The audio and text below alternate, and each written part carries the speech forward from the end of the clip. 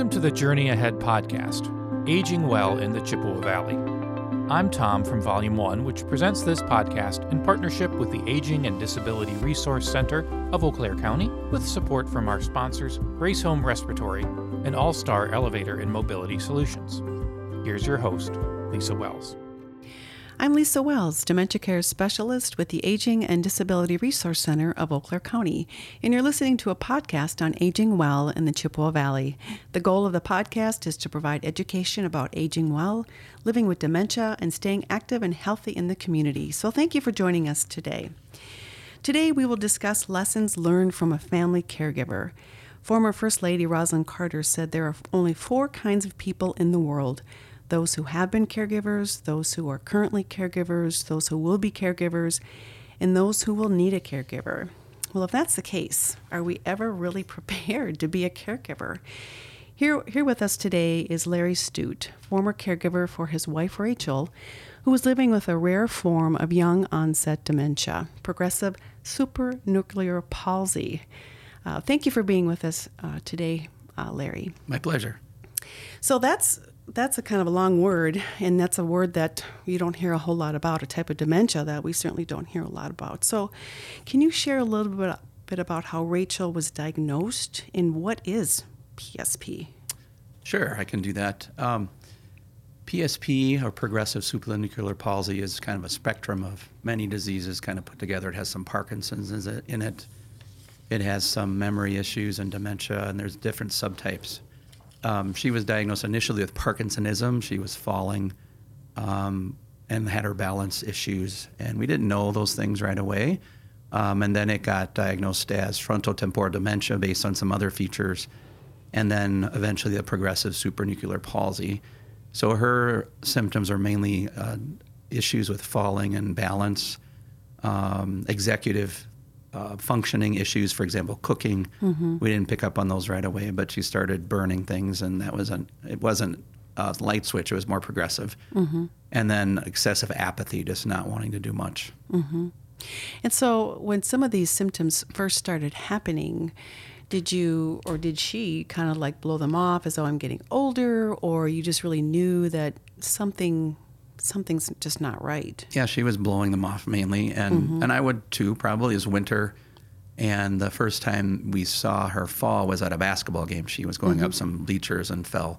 And then she said, well, I've been falling for 6 months. So then we started thinking about, we could see that she was shuffling her gait a little bit and the cooking stuff. And then it kind of came together that something might be going on. Mm-hmm. Is this something that takes a while to be diagnosed? Is it something that you have to go to a special clinic? Or, I mean, we just don't hear about it. And so what's that like? Yeah, we had to go several places, and we won't know for sure that she had this until we were part of a study eventually that when she passed away recently, they can do brain scans and some brain biopsies, and we'll know for sure. Mm-hmm. And then they can put that together with her symptoms and see if that can help future patients. Mm-hmm. But yeah, we started with our local neurologist, and they put her on the correct medications for Parkinson's. And through some connections, someone mentioned maybe going to Mayo Clinic in Rochester, which we did, and they gave us a more specific diagnosis. And then I had some connections through some work I'd done with the Eau Claire County Dementia Coalition in San Francisco. So we were part of a study in San Francisco 2 summers ago, and as part of that study, they gave us their diagnosis, what they thought based on all the tests that she had done. Mm-hmm. Now, is this something that's genetic, or does it run in families? Did she have anybody else that, along the lines that had this? Yeah, good question. So we asked that question because her father had Alzheimer's. We're fairly certain. He didn't have a brain biopsy after his passing. So we don't know for sure, but his symptoms were pretty classic Alzheimer's.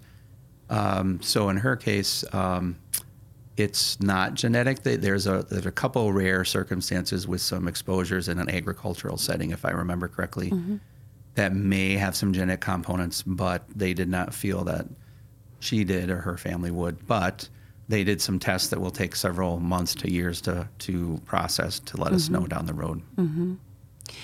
And so you mentioned a little bit about, she was falling. and some of these other symptoms. And so how did that affect her daily life as well as yours? Was she working? Talk a little bit about your story. Yeah. She was working, but not officially. She's a homemaker. That's one of the hardest jobs ever. Absolutely. Which I found out very shortly after that. And, it was a difficult time for our kids especially, and myself, because they were teenagers or just after teenagedom.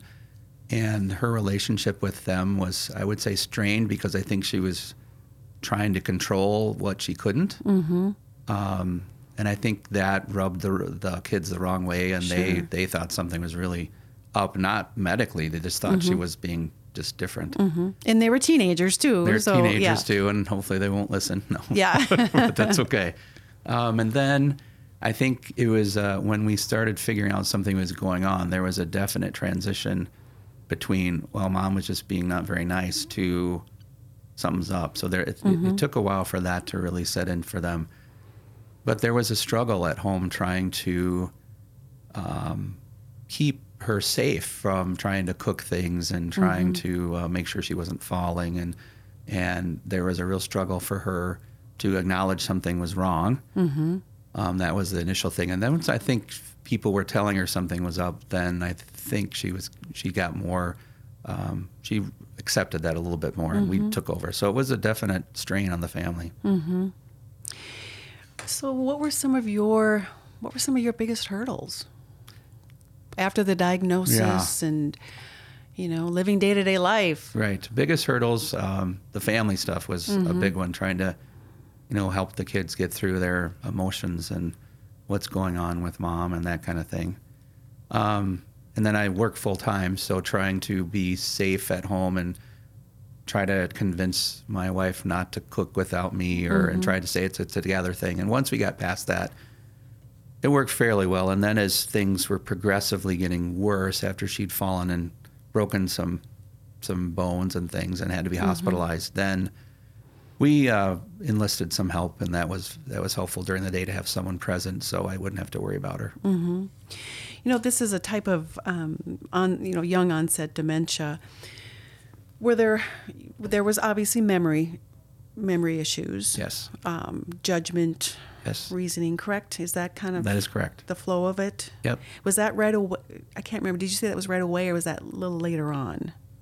It was not as much right away. It was little things that just seemed out of place. I could give examples, but I don't want to put her under the rug too much. Sure, yeah. But just emails that just didn't make sense, that something you wouldn't... Not anything bad. It's just something you wouldn't ask in an email. It was something that's pretty straightforward already. And those things we just weren't sure of initially. And then as time progressed and we knew something was going on, then there was some more just judgment things that we could say. We called the disease, they frequently say you should call it something. So we called it Polly Sue Perkins was our name, so PSP. Oh, okay. And Polly Sue is a long story. We went on a ghost tour in Niagara Falls, and there was a ghost named Sarah Ann, but I can't remember people's names, so I called her Polly Sue. Okay.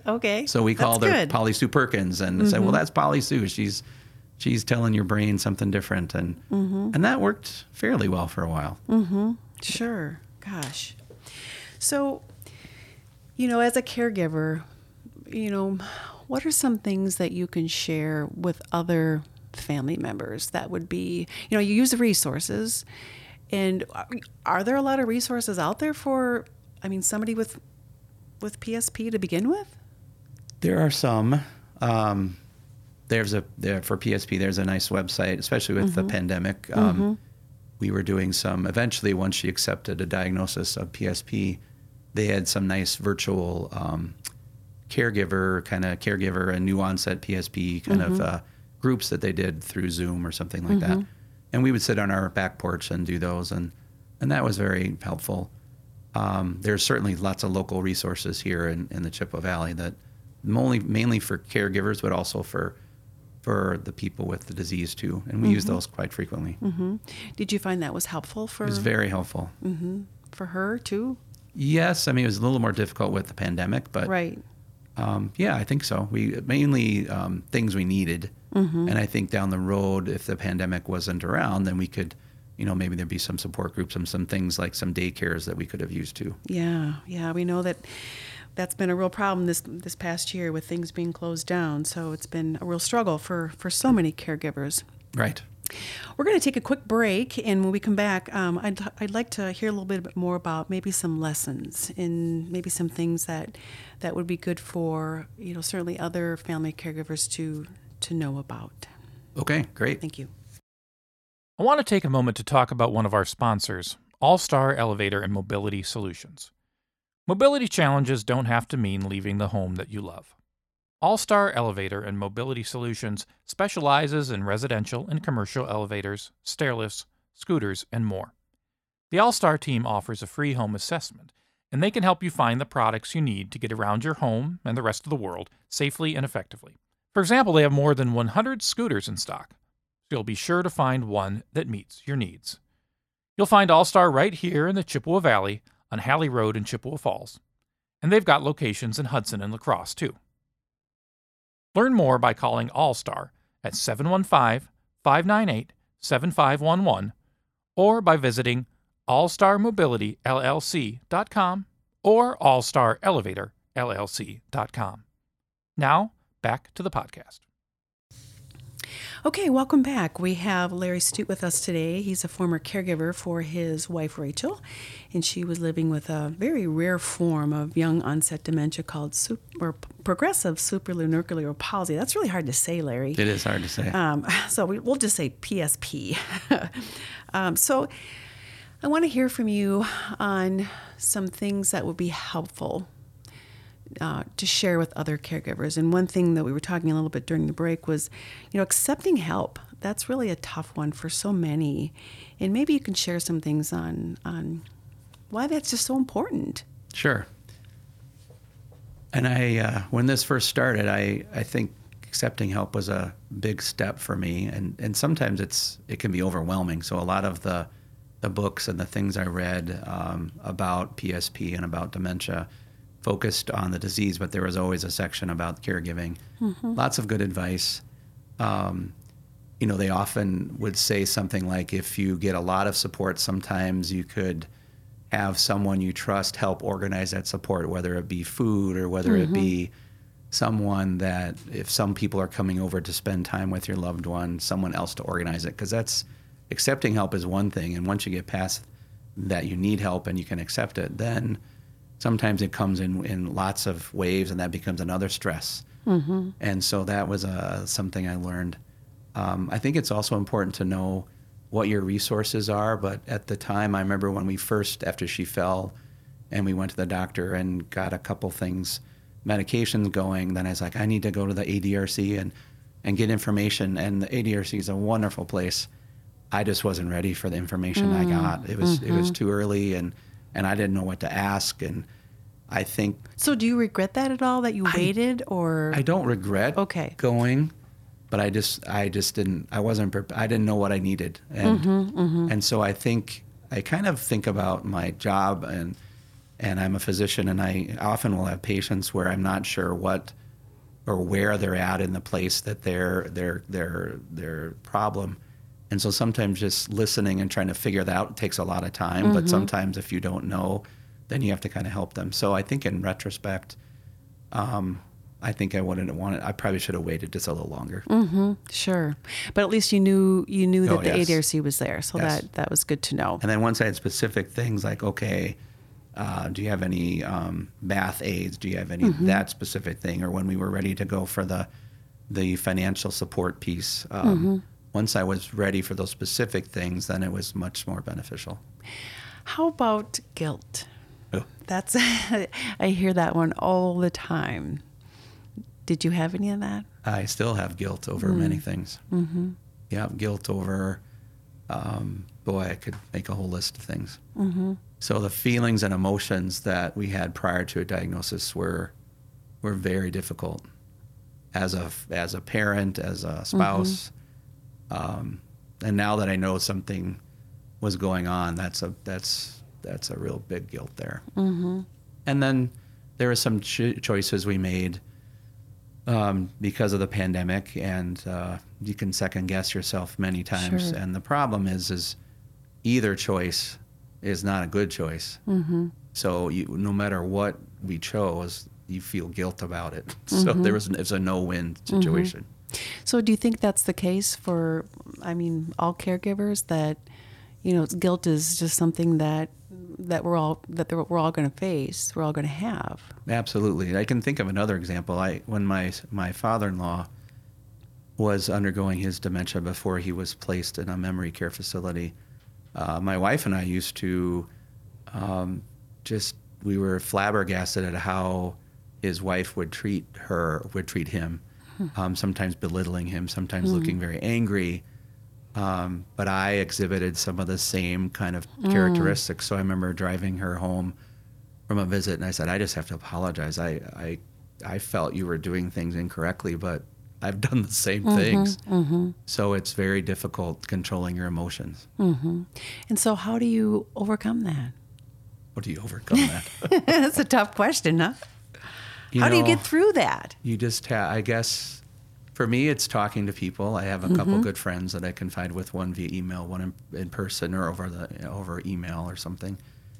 I have a counselor, and that helps me. And it's not a normal thing to go to take care of someone, even though it's very common. It's just not something you expect, and they're very difficult decisions. And if you work, even if you don't work, sometimes your loved one might tell you they hate you. Sometimes the next minute they'll say they love you, and the next minute they drop something, and then the dog does something, and then I tell lots of people that, you're in a stressful situation, but life around you continues. It doesn't stop. Right. And so with all this going on, working, kids, everything, were you able to do any self-care? A lot of people told me to.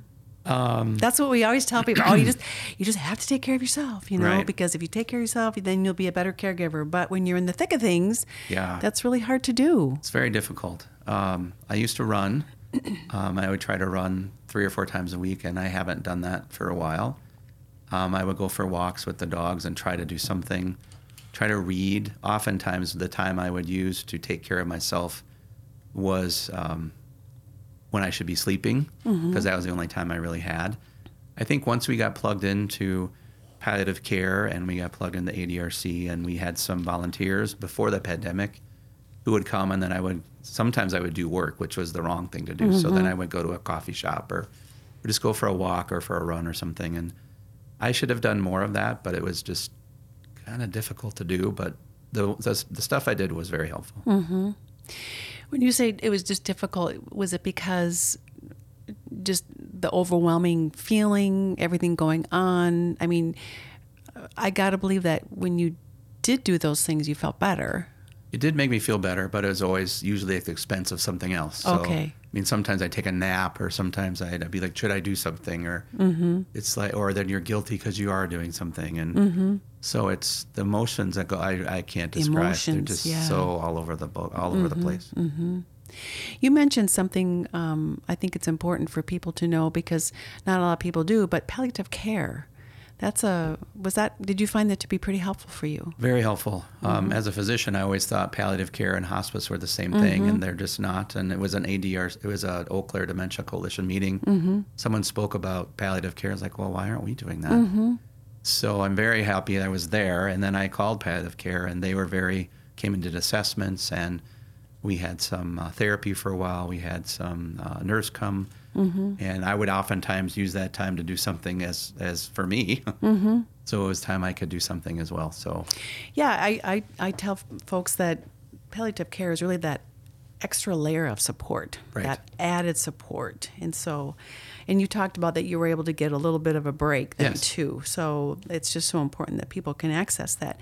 And they can really access that at any time during a disease process, They correct? can. Yes. So you don't have to be end of life or... Correct. Okay. And that was something that you were able to use. Did you get that in the very beginning, or was it more towards the end, or? It was kind of in the middle. I think Yeah. once you found out about it. we found out, and then she had fallen. First, she broke her ankle. That was. We had some therapy. That wasn't through palliative care. That was through home health care. And then after she fell and broke her neck, and it wasn't severe, thankfully, in her upper back, we had some home care. But then the palliative care became more of a was right around that time we started doing that. So very helpful. So, Larry, can you share, do you think that there's, we have to believe this, I think we all do, but, how can we share hope and encourage family caregivers that maybe it's not PSP, but maybe it's another type of dementia, maybe it's cancer, maybe it's something else, how can we, what are your thoughts on, how can we bring hope? How can we bring hope? Yeah. Is that a tough question? That's a tough question, isn't it? Right now. It's very tough. But I think since Rachel recently passed away, that's been a challenge for us. But the hope, and we believe that she's in a better place. We believe that she doesn't have the disease anymore, and she's doing all the activities she couldn't do before. So she's playing piano and reading and going hiking with her dad and just doing a whole bunch of stuff that she couldn't do before. So in the midst of caregiving, if I go back a year from now, I really didn't think that way, as more putting out fires as they came up. And I think the hope that I got back then was all the support we had. Even during the pandemic, we couldn't have people over, and we didn't want to, and wanted to be safe. But people would call, or we would do FaceTiming, or we would do family activities, and to see how the kids really rallied around their mom was very hopeful. I'm just going to go back a little bit. Can you maybe share some things about, a lot of times when people are saying, I'll be talking with family members and I'll suggest to them that, maybe make a list of things that would be helpful to you. And when somebody calls and says, because we do that, people want to help, and they might say that, hey, what can I do? I want to help, and you're like, oh, I don't know. But I encourage families to, make a list, and not be afraid that when somebody does ask to let them, because it's a gift. It is a gift. Yeah, right? I think that's a great idea to have a list. We maybe didn't have a physical list, and part of it was the pandemic was kind of but if we wouldn't have had, restrictions that way, I think we would have had I had identified someone to be that go-to person to help organize things if we needed, so I didn't have to do it. So visitors that come, just have a chat with her. And we had some good friends from the area would come and have coffee once a week when we could. And when there was a crisis, people would make meals for us. And I tried to keep people up on the situation. On Caring Bridge is a nice thing. So I didn't have to email tons of people. Sure. And even with the restrictions we've had, the help we've had has been great. And I agree, it's good to have a list of things. If someone says, what can I do? If you don't know, you're just kind of overwhelmed. Right. And even if it's something as simple as, if you go to the grocery store, could you pick me up some milk? Or, just something simple like that. Or, if it snows, can you shovel for me? Or, just some things like that can be so helpful. And I know for myself, I've been a caregiver, and I know that's been helpful. So very helpful. Well, we're going to take another quick break, and when we come back, we're going to finish up with Larry and just talk a little bit about maybe one or two things that maybe that you could share with, if you had a brand new caregiver in your office, what are the first couple of things you'd tell them, okay? Okay. All right. We'll get back to the podcast in a minute, but first I want to tell you about one of our sponsors, Grace Home Respiratory. We're excited to have their support for the podcast because just like us, they're locally owned and operated. If you or someone you care about needs medical equipment or supplies, wheelchairs, walkers, hospital beds, portable oxygen concentrators, even CPAPs and BiPAPs, Grace Home Respiratory is right there to help. They're committed to helping you live a life of independence. They realize that shopping for the specialty medical products you need can be a challenge, which is why being locally owned and operated is key. They do everything in-house from their location right in Altoona.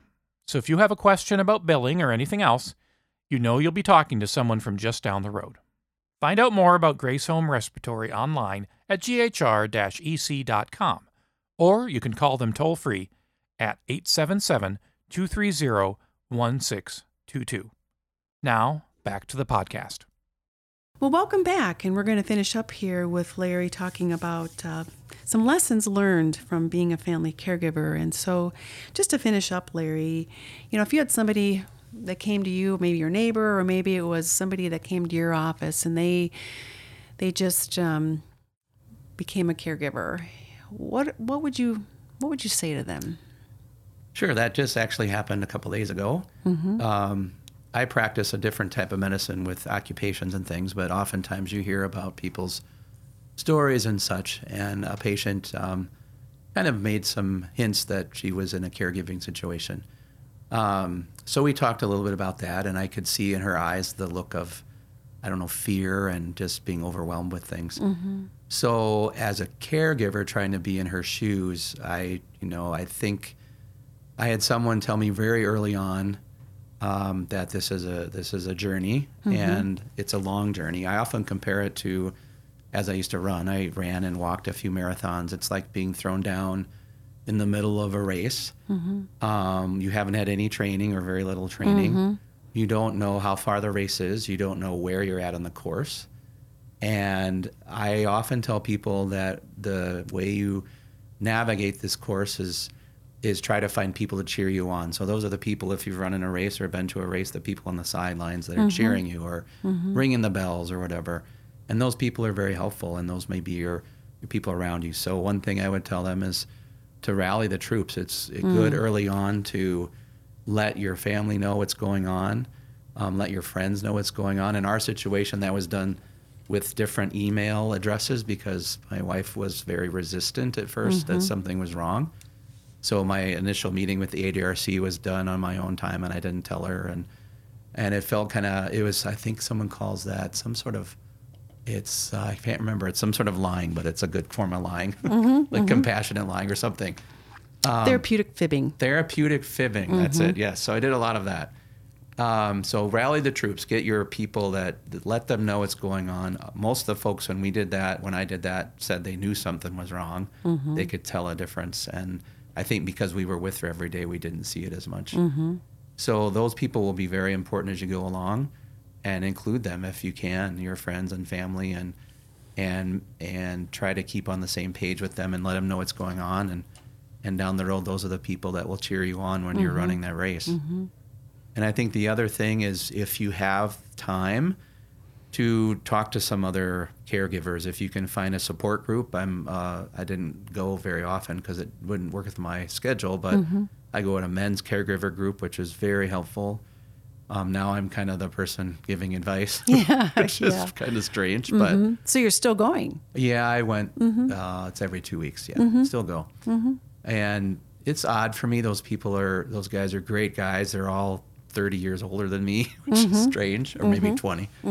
But those are some people that have been through it before. It can be overwhelming, but those are people you can call. Those are people you can ask questions and get some ideas from. And then if the ADRC or some other resource that you find, you should use those. Yeah, that's some good advice, Larry. And I know one thing that I hear too from families sometimes is that it's really kind of hard to tell other family members. It's hard to tell friends because for some it might be embarrassing. It might be, there's that stigma still. There is. Yeah. If that's a difficult one, do you think it's still important that they eventually they're going to have to, but yeah, I think it's still important.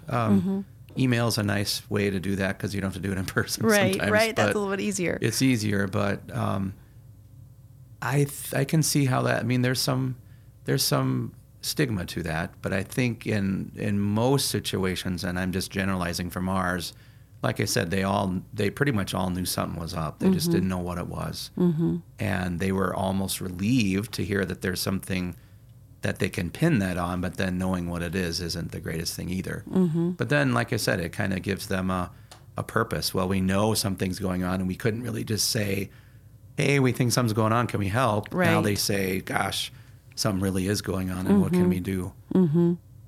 Great, yeah. Well, Larry, thank you so much for my pleasure. For sharing a little bit about your story and some really good tips for family caregivers, because we know, as I mentioned, what Rosalind Carter said in the beginning, we're going to be there. We are. And someday we might need one ourselves. We might. So I think the more prepared we are, I think though, as we get along in things, I've been doing this for 30 some years, and there's certainly a lot more resources now than there ever has been before. Right. And so really accessing the resources that are out there. You mentioned a journey, to not do this journey alone. Correct. That you need to have others around. And even if for those who, there's a lot of long distance caregivers that might have a loved one in Florida or someplace else, but there's resources in every state. And like you mentioned too, some type of a support group. And I think about too for families or loved ones that don't have family, that are alone Right. and caring for somebody. And that can be very difficult too, but still some of the things you mentioned today can really apply as well. Maybe rallying the troops might be getting your medical team a little bit more Correct. involved, right? Yes. Talking with them a little bit more. And we know there are aging offices and ADRCs and groups around. So Right. I just appreciate everything you had to say today. You bet. Thank you. And thank you again. I wish you well. You bet. Thanks. This is Tom from Volume 1. Thanks again to Lisa and to her guest. And thanks to you for joining us for the Journey Ahead podcast, Aging Well in the Chippewa Valley. Volume 1 presents this podcast in partnership with the Aging and Disability Resource Center of Eau Claire County, and it's all made possible by Grace Home Respiratory and All-Star Elevator and Mobility Solutions. Learn more about this and our other podcasts at volume1.org.